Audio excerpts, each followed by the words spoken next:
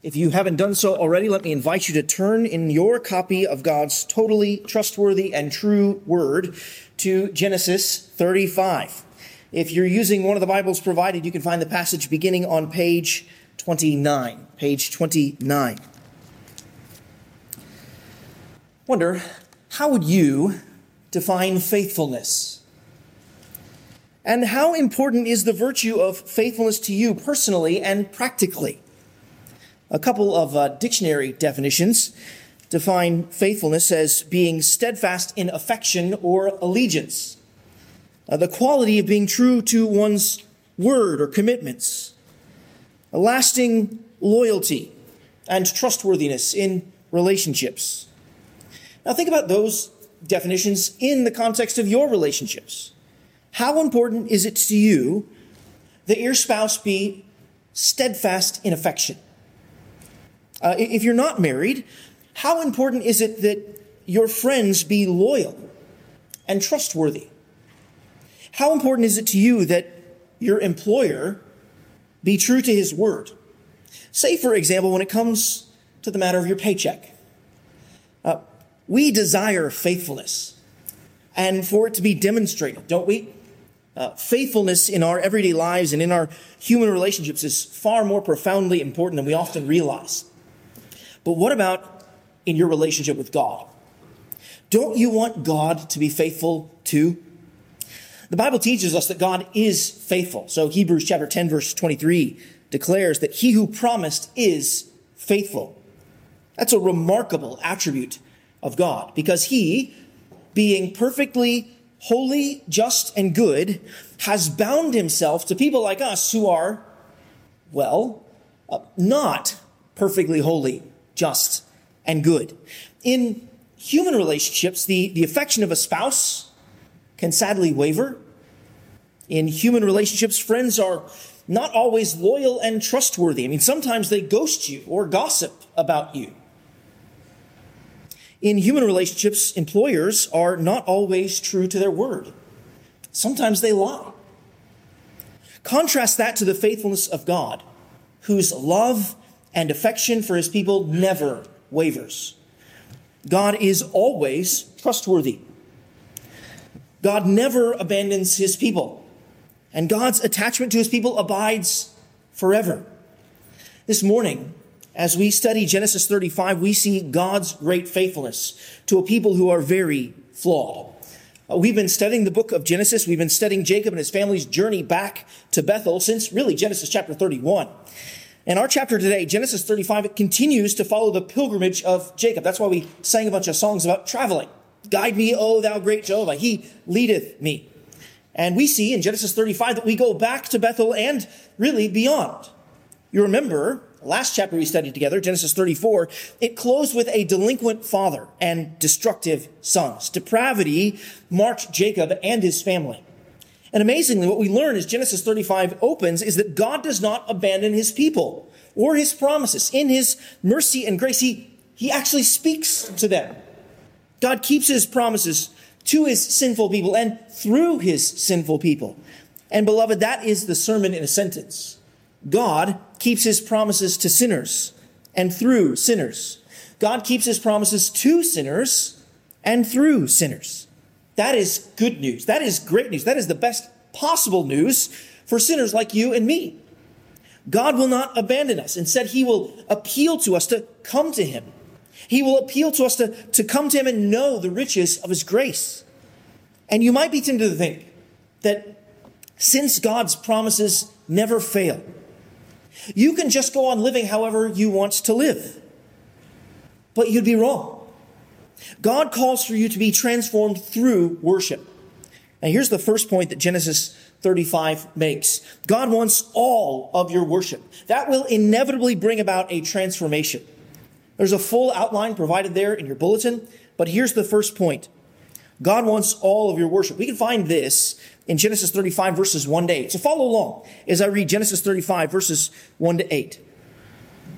God said to Jacob, "Arise, go up to Bethel and dwell there.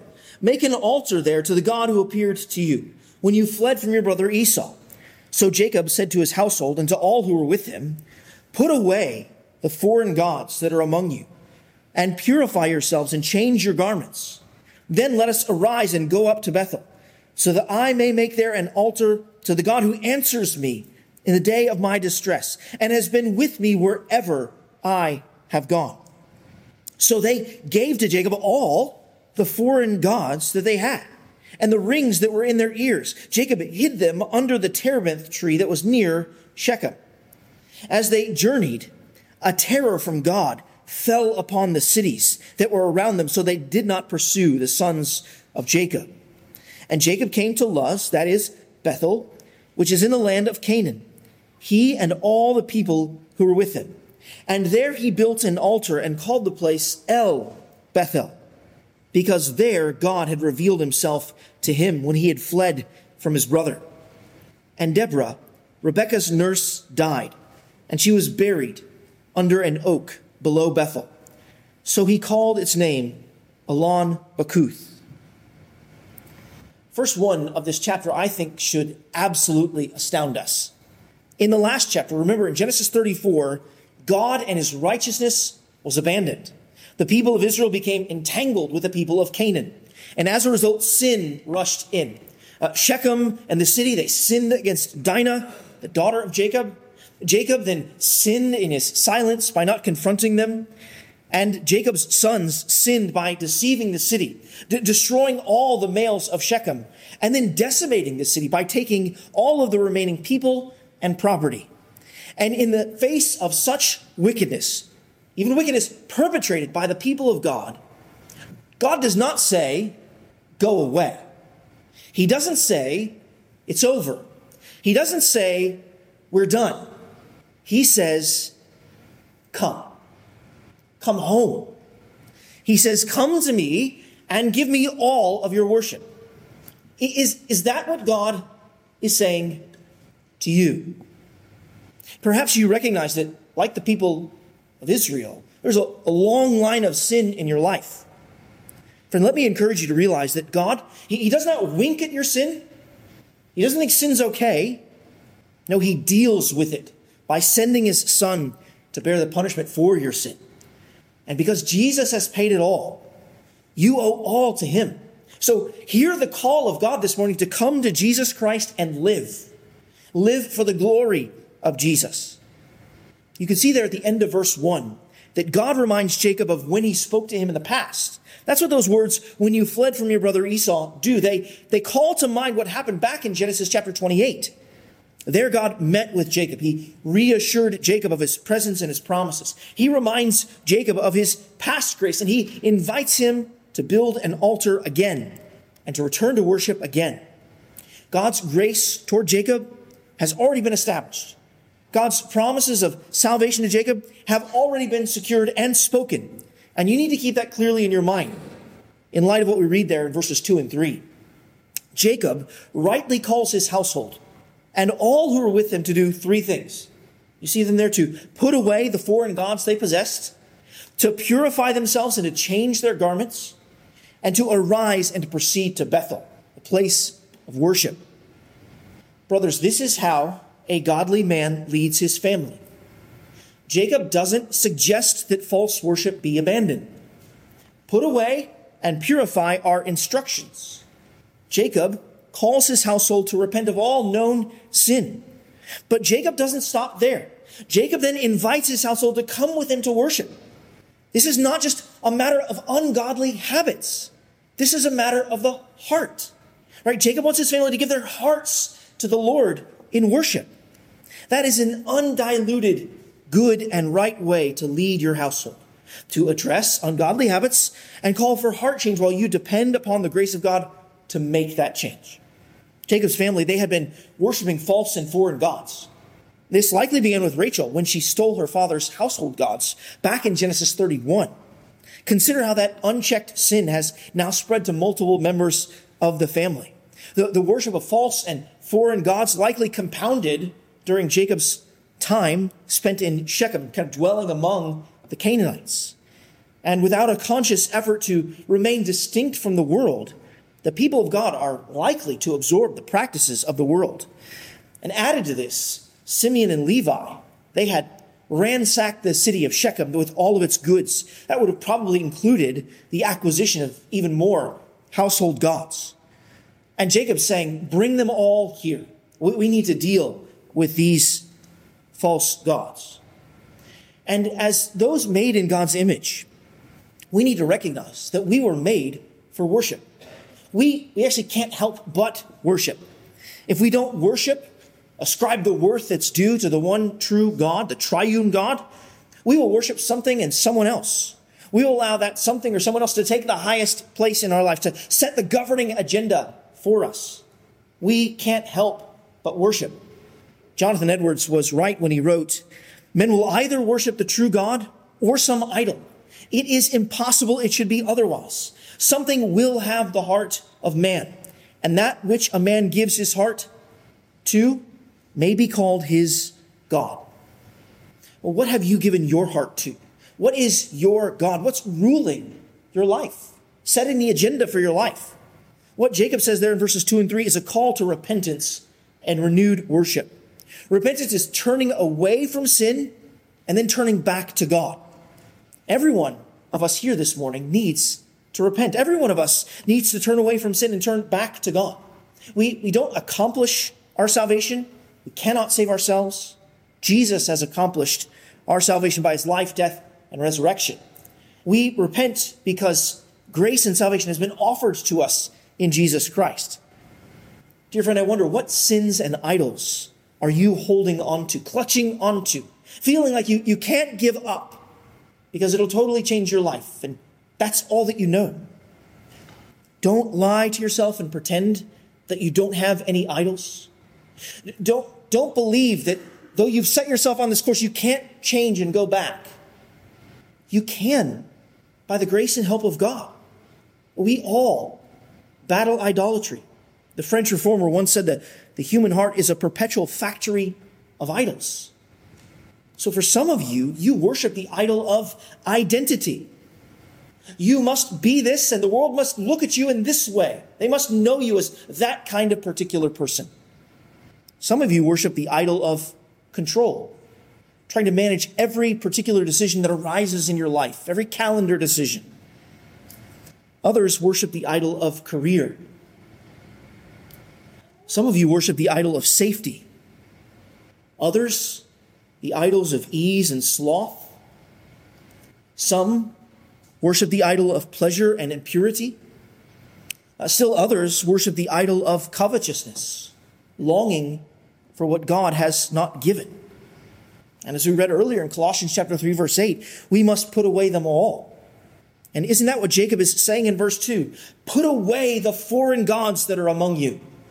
The people of Israel, first hearing this book in the wilderness, those who were been rescued from Egypt on their way home to the promised land of Canaan, they were hearing this. They would hear an echo of the opening commandments, right? They would remember what God said at Mount Sinai.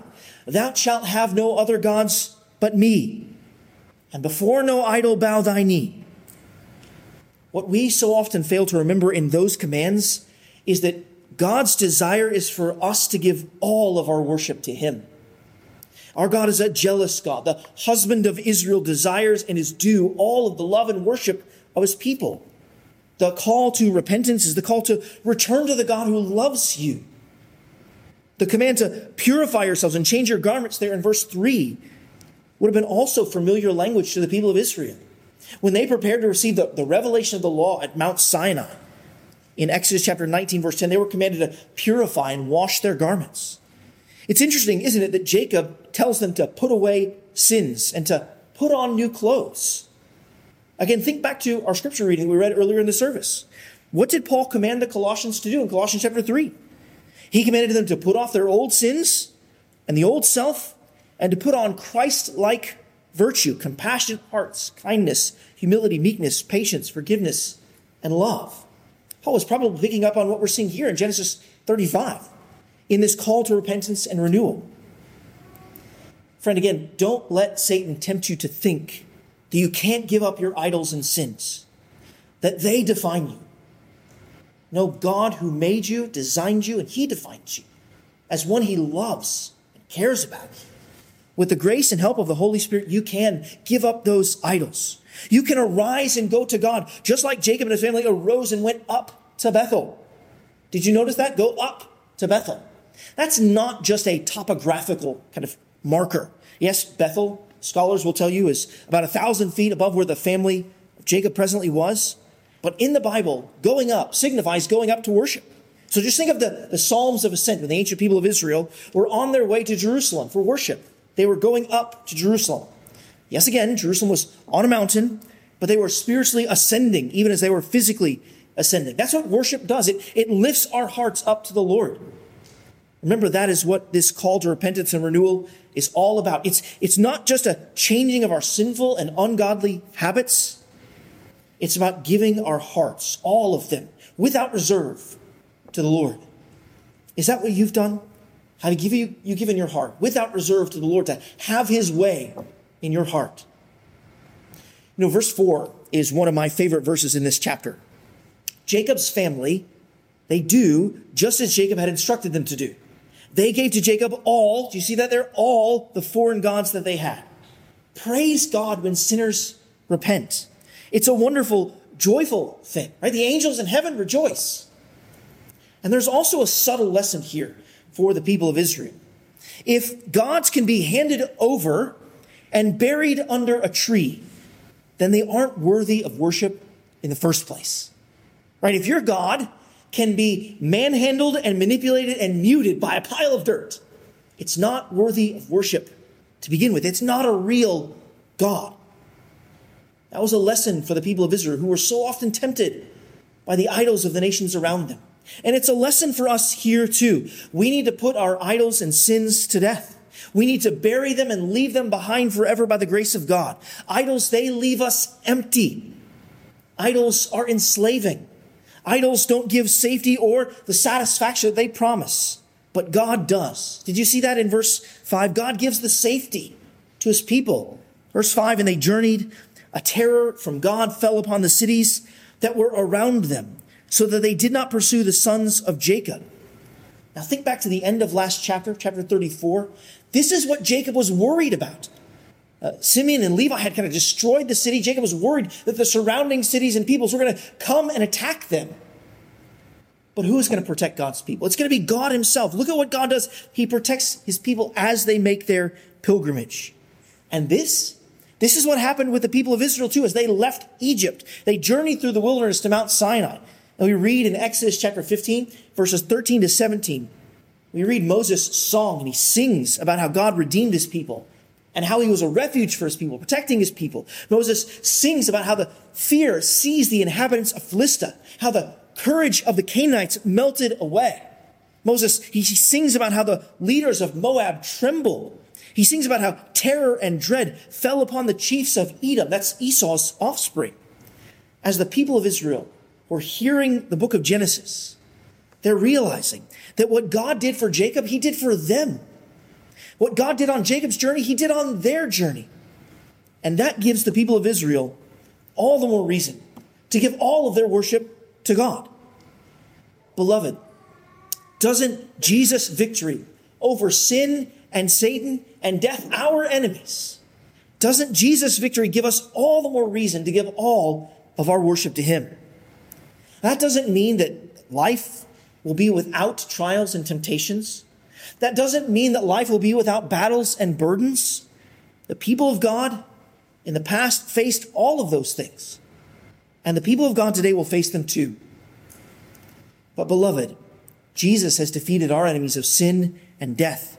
And so he deserves all of our worship. Observe that in verses 6 to 8, that's exactly what Jacob's family does. They arrive in Bethel, the place where God met Jacob in the past, and Jacob leads them in worship. I think that this signals a change in Jacob. The last time that he was here, he named it Bethel, which means the house of God, right? Jacob was enamored with the place. God is in this place. He was enamored with what happened here. But now Jacob renames Bethel El Bethel, which means the God of Bethel. Jacob recognizes that it was not what happened there that was significant, but who met him there that was significant. Jacob is now no longer enamored with the place, but the God who met him in that place and revealed himself to him in that place. Is that true for you? I wonder, why do you come to church? Why do you come to this place? To meet with God?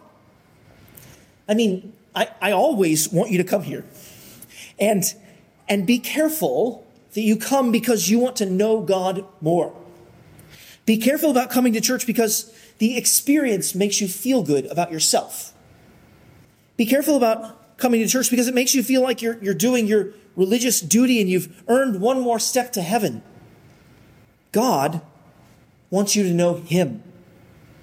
God doesn't just want you to know forms of worship.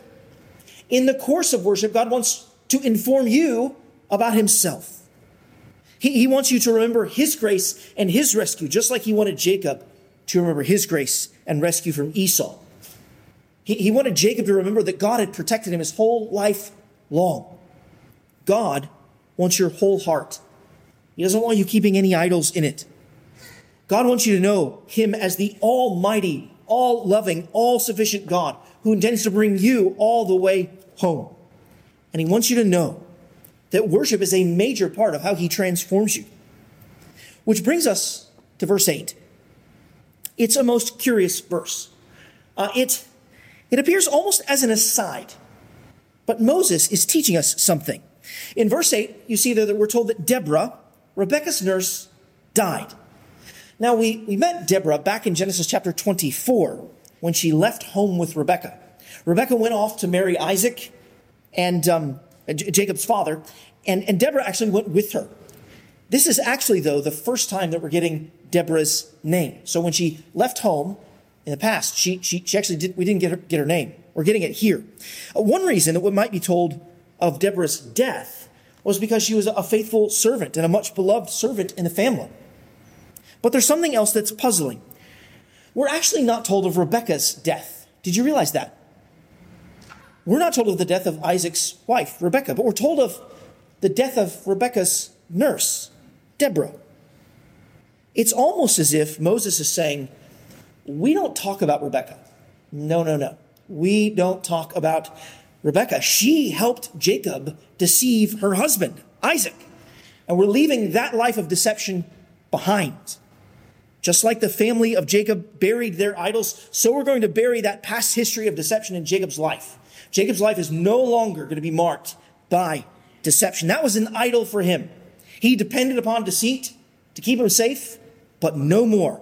Now he's going to depend upon God and his promises. Jacob is going to live as a new man. That's why in the verses that follow, we're reminded of Jacob's new name. We've considered that God wants all of your worship. Now we turn to consider the truth that God keeps all of his promises. This is the second lesson that Genesis 35 teaches us. God keeps all of his promises. Follow along as I read verses 9 to 15. 9 to 15, Genesis 35. God appeared to Jacob again when he came from Padan Aram and blessed him. And God said to him, your name is Jacob. No longer shall your name be called Jacob, but Israel shall be your name. So he called his name Israel. And God said to him, I am God Almighty.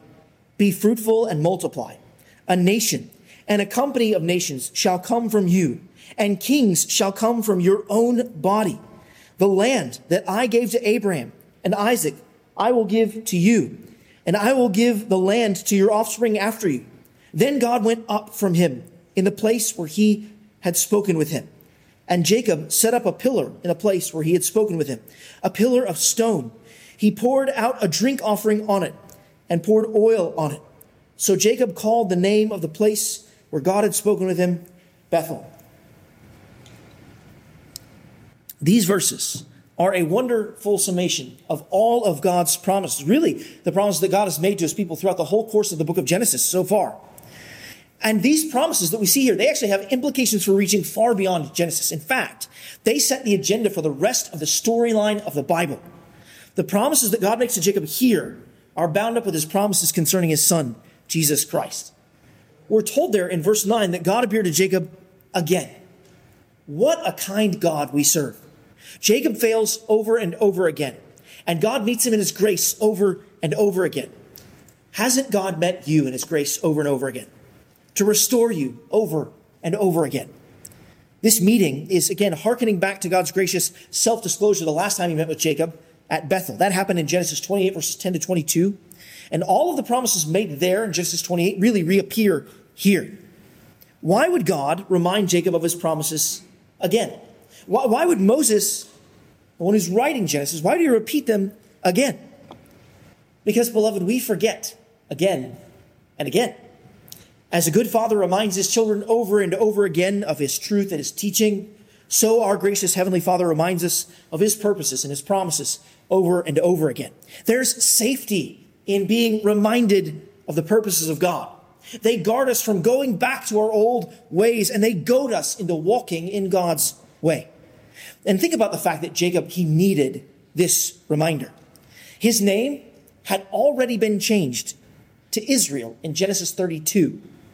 But think about how he had lived since that time in Genesis 33 and 34. He lied to his brother Esau and went in a different direction. He was sinfully negligent and silent in Shechem. He needed to remember how all of the promises of God should propel him to live for God. Jacob needed to remember who God was and who he was for God. That's why we're reminded of his new name again there in verse 10.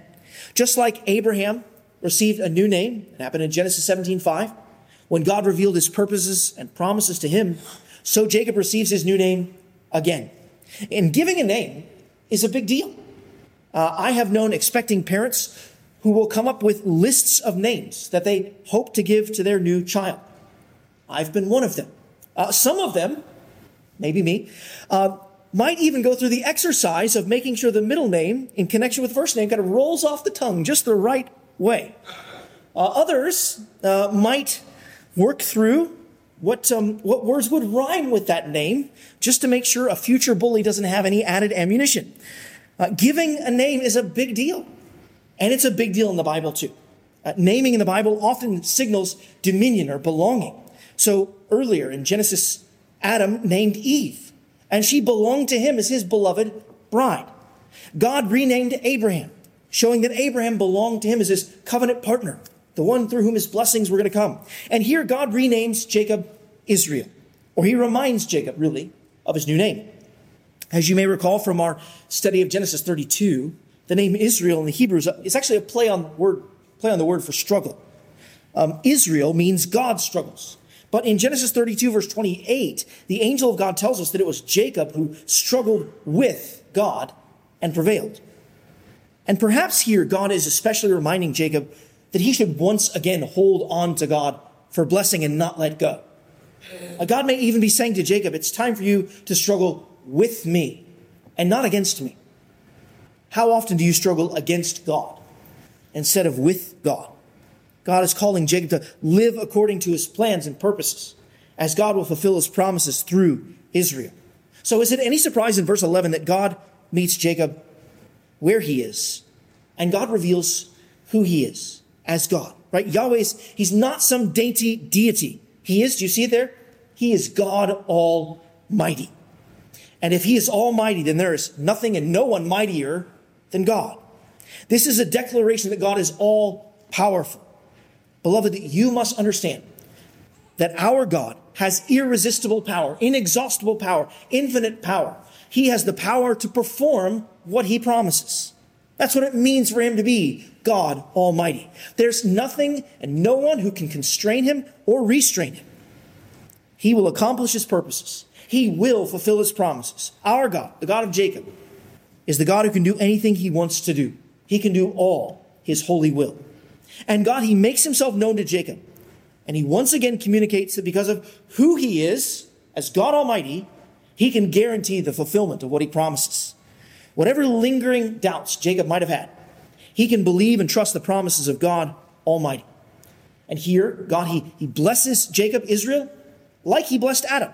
You see those words there? Be fruitful and multiply. They recall God's blessed commission of Adam back in Genesis chapter 1, verse 28. Israel will be the head of a new nation, like Adam was the head of humanity.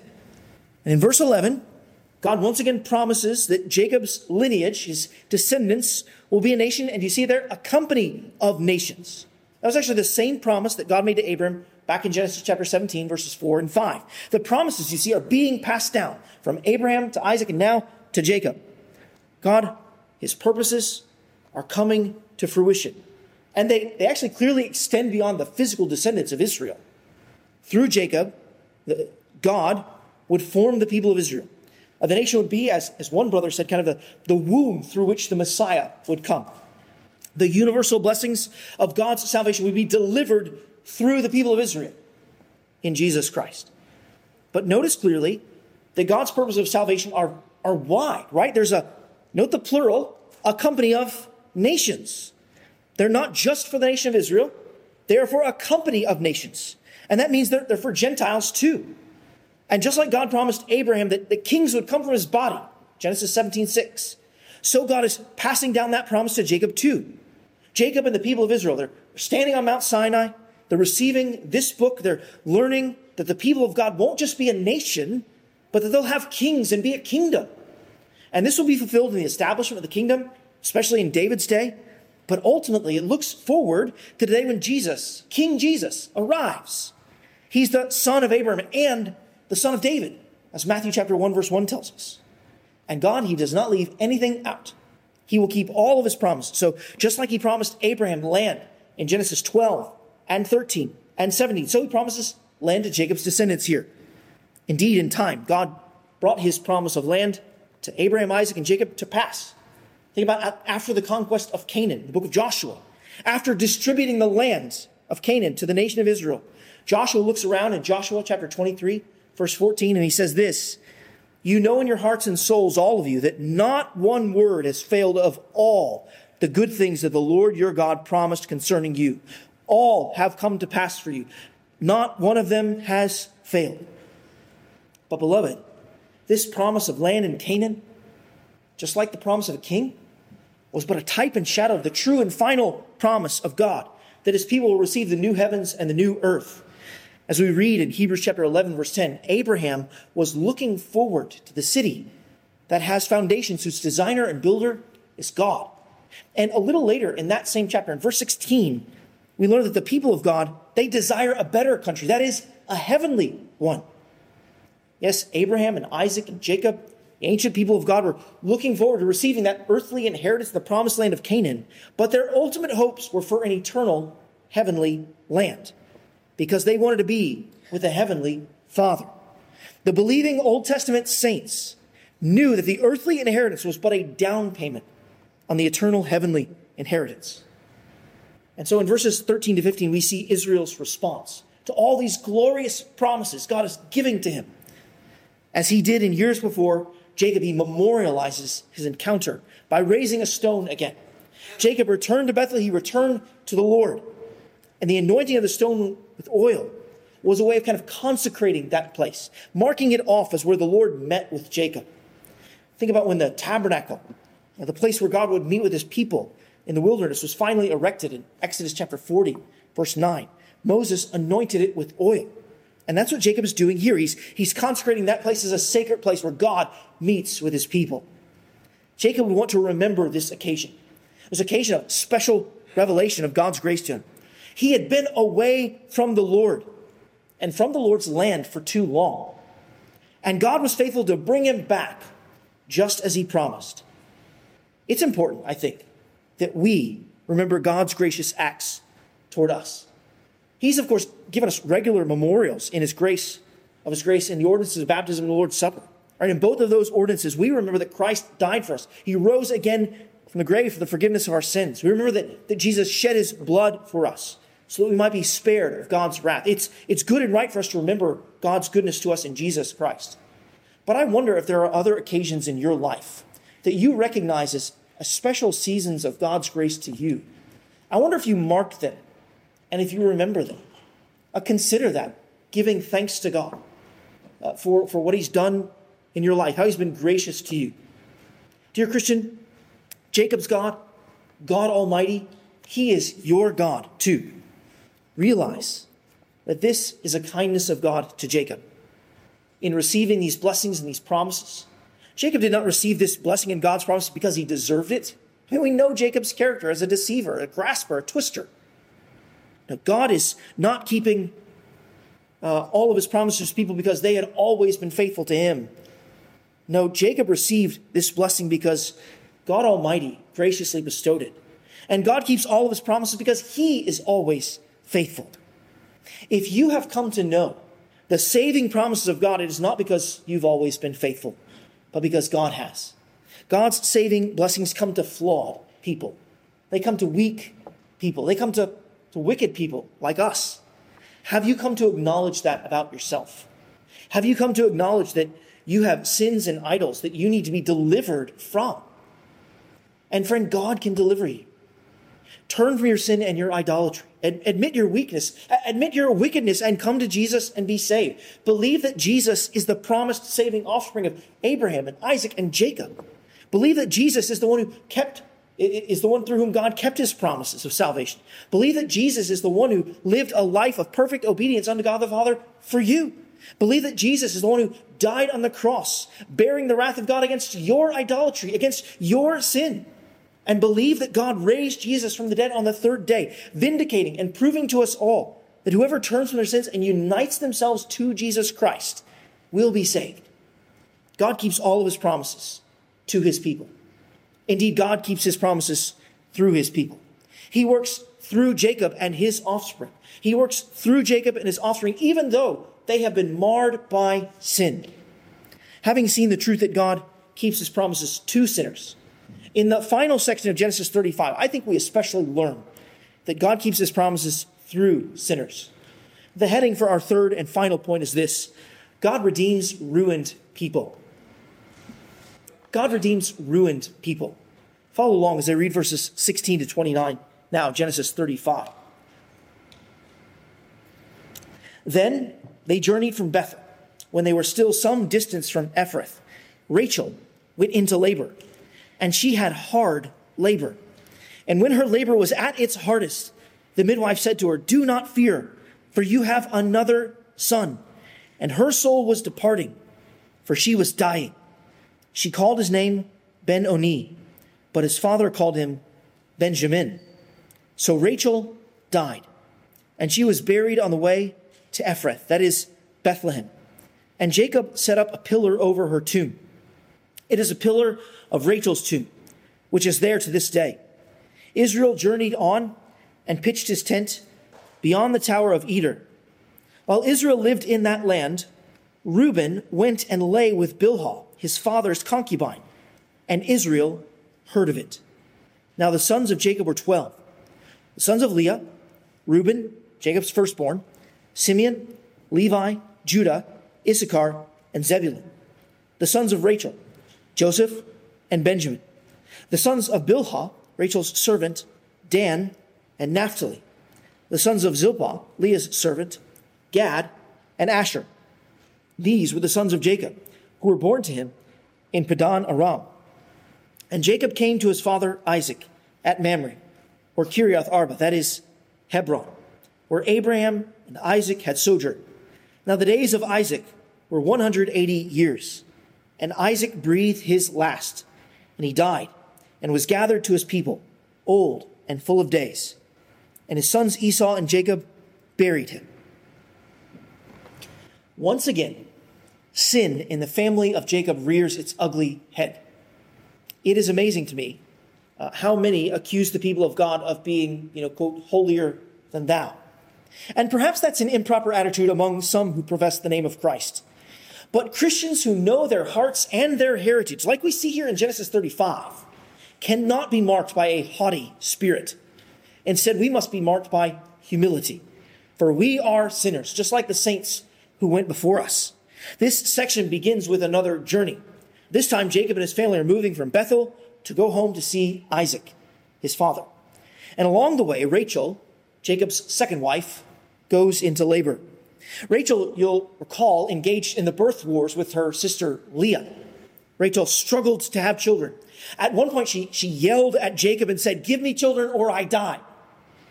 And what do we see here? She dies. Back amidst those birth wars, Rachel didn't have children until God, in his kindness, opened Rachel's womb and gave her a child. Here, she's on the cusp of having this second child that she so longs for. We see she dies in labor. And she names her son, as she dies, before she dies, Ben-Oni, which almost certainly means son of sorrow.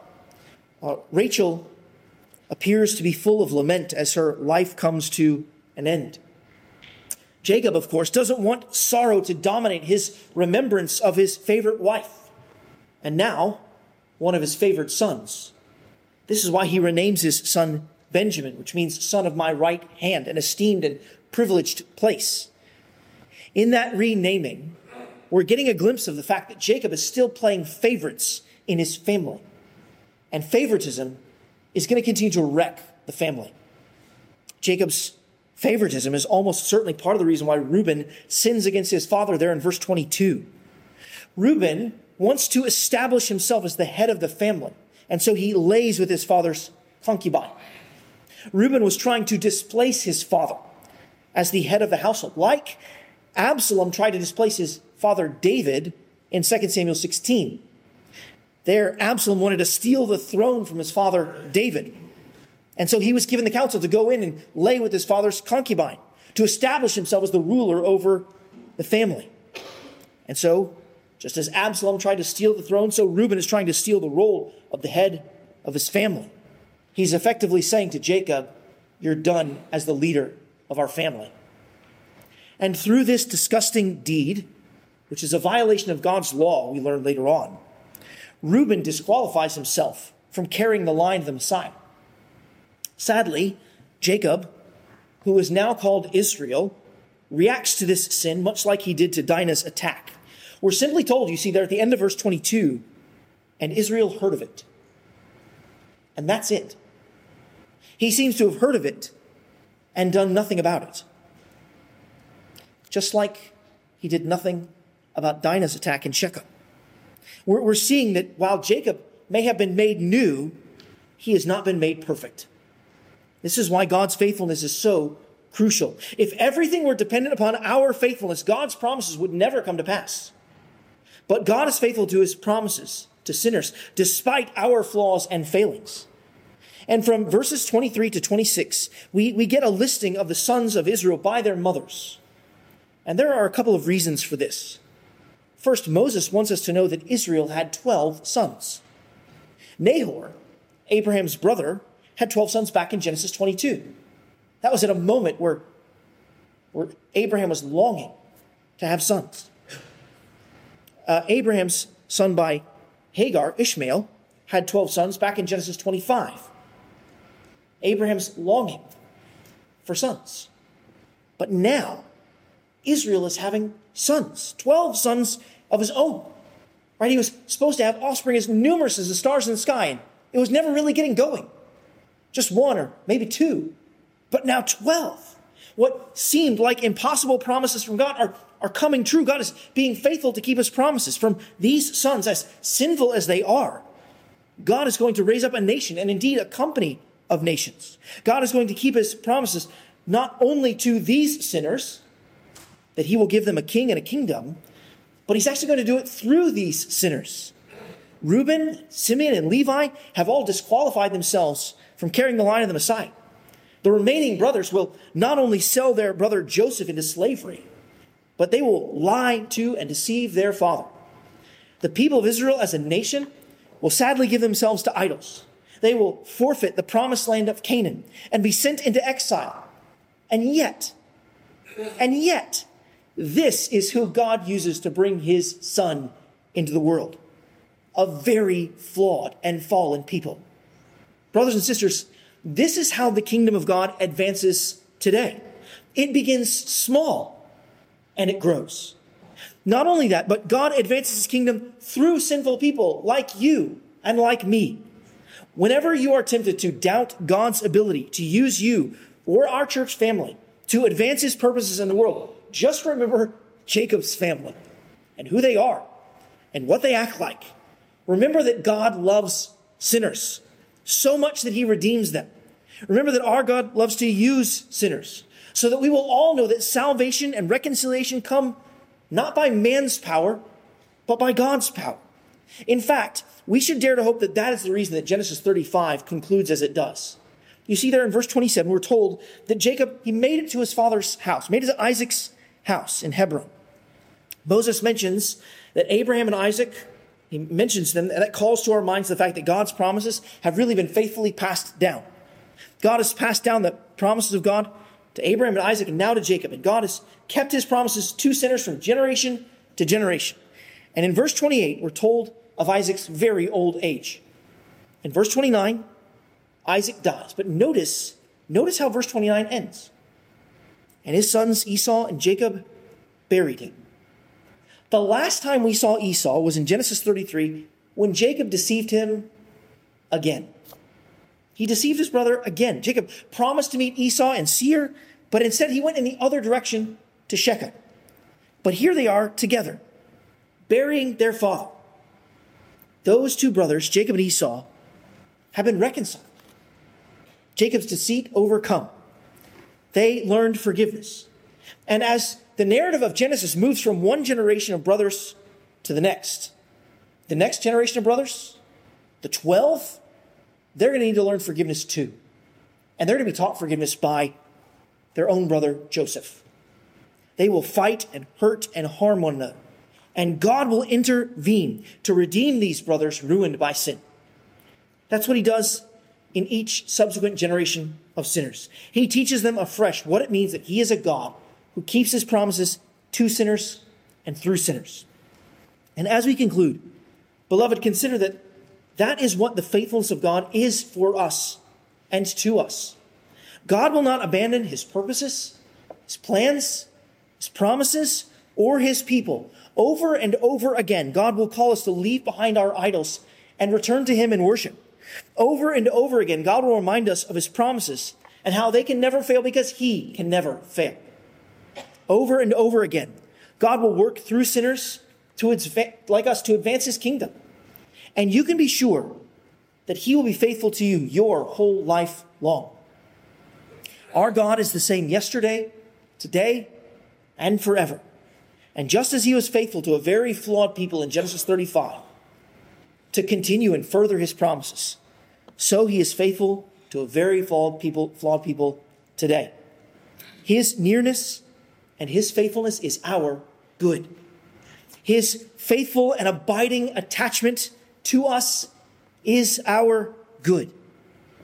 So will you give up your idols and sins and give yourself to him? Will you rest in his power to fulfill his promises in Jesus Christ? Will you strive to be faithful to the God who has been faithful to you? Let's pray for that grace now. Would you join me in prayer? Let's pray together.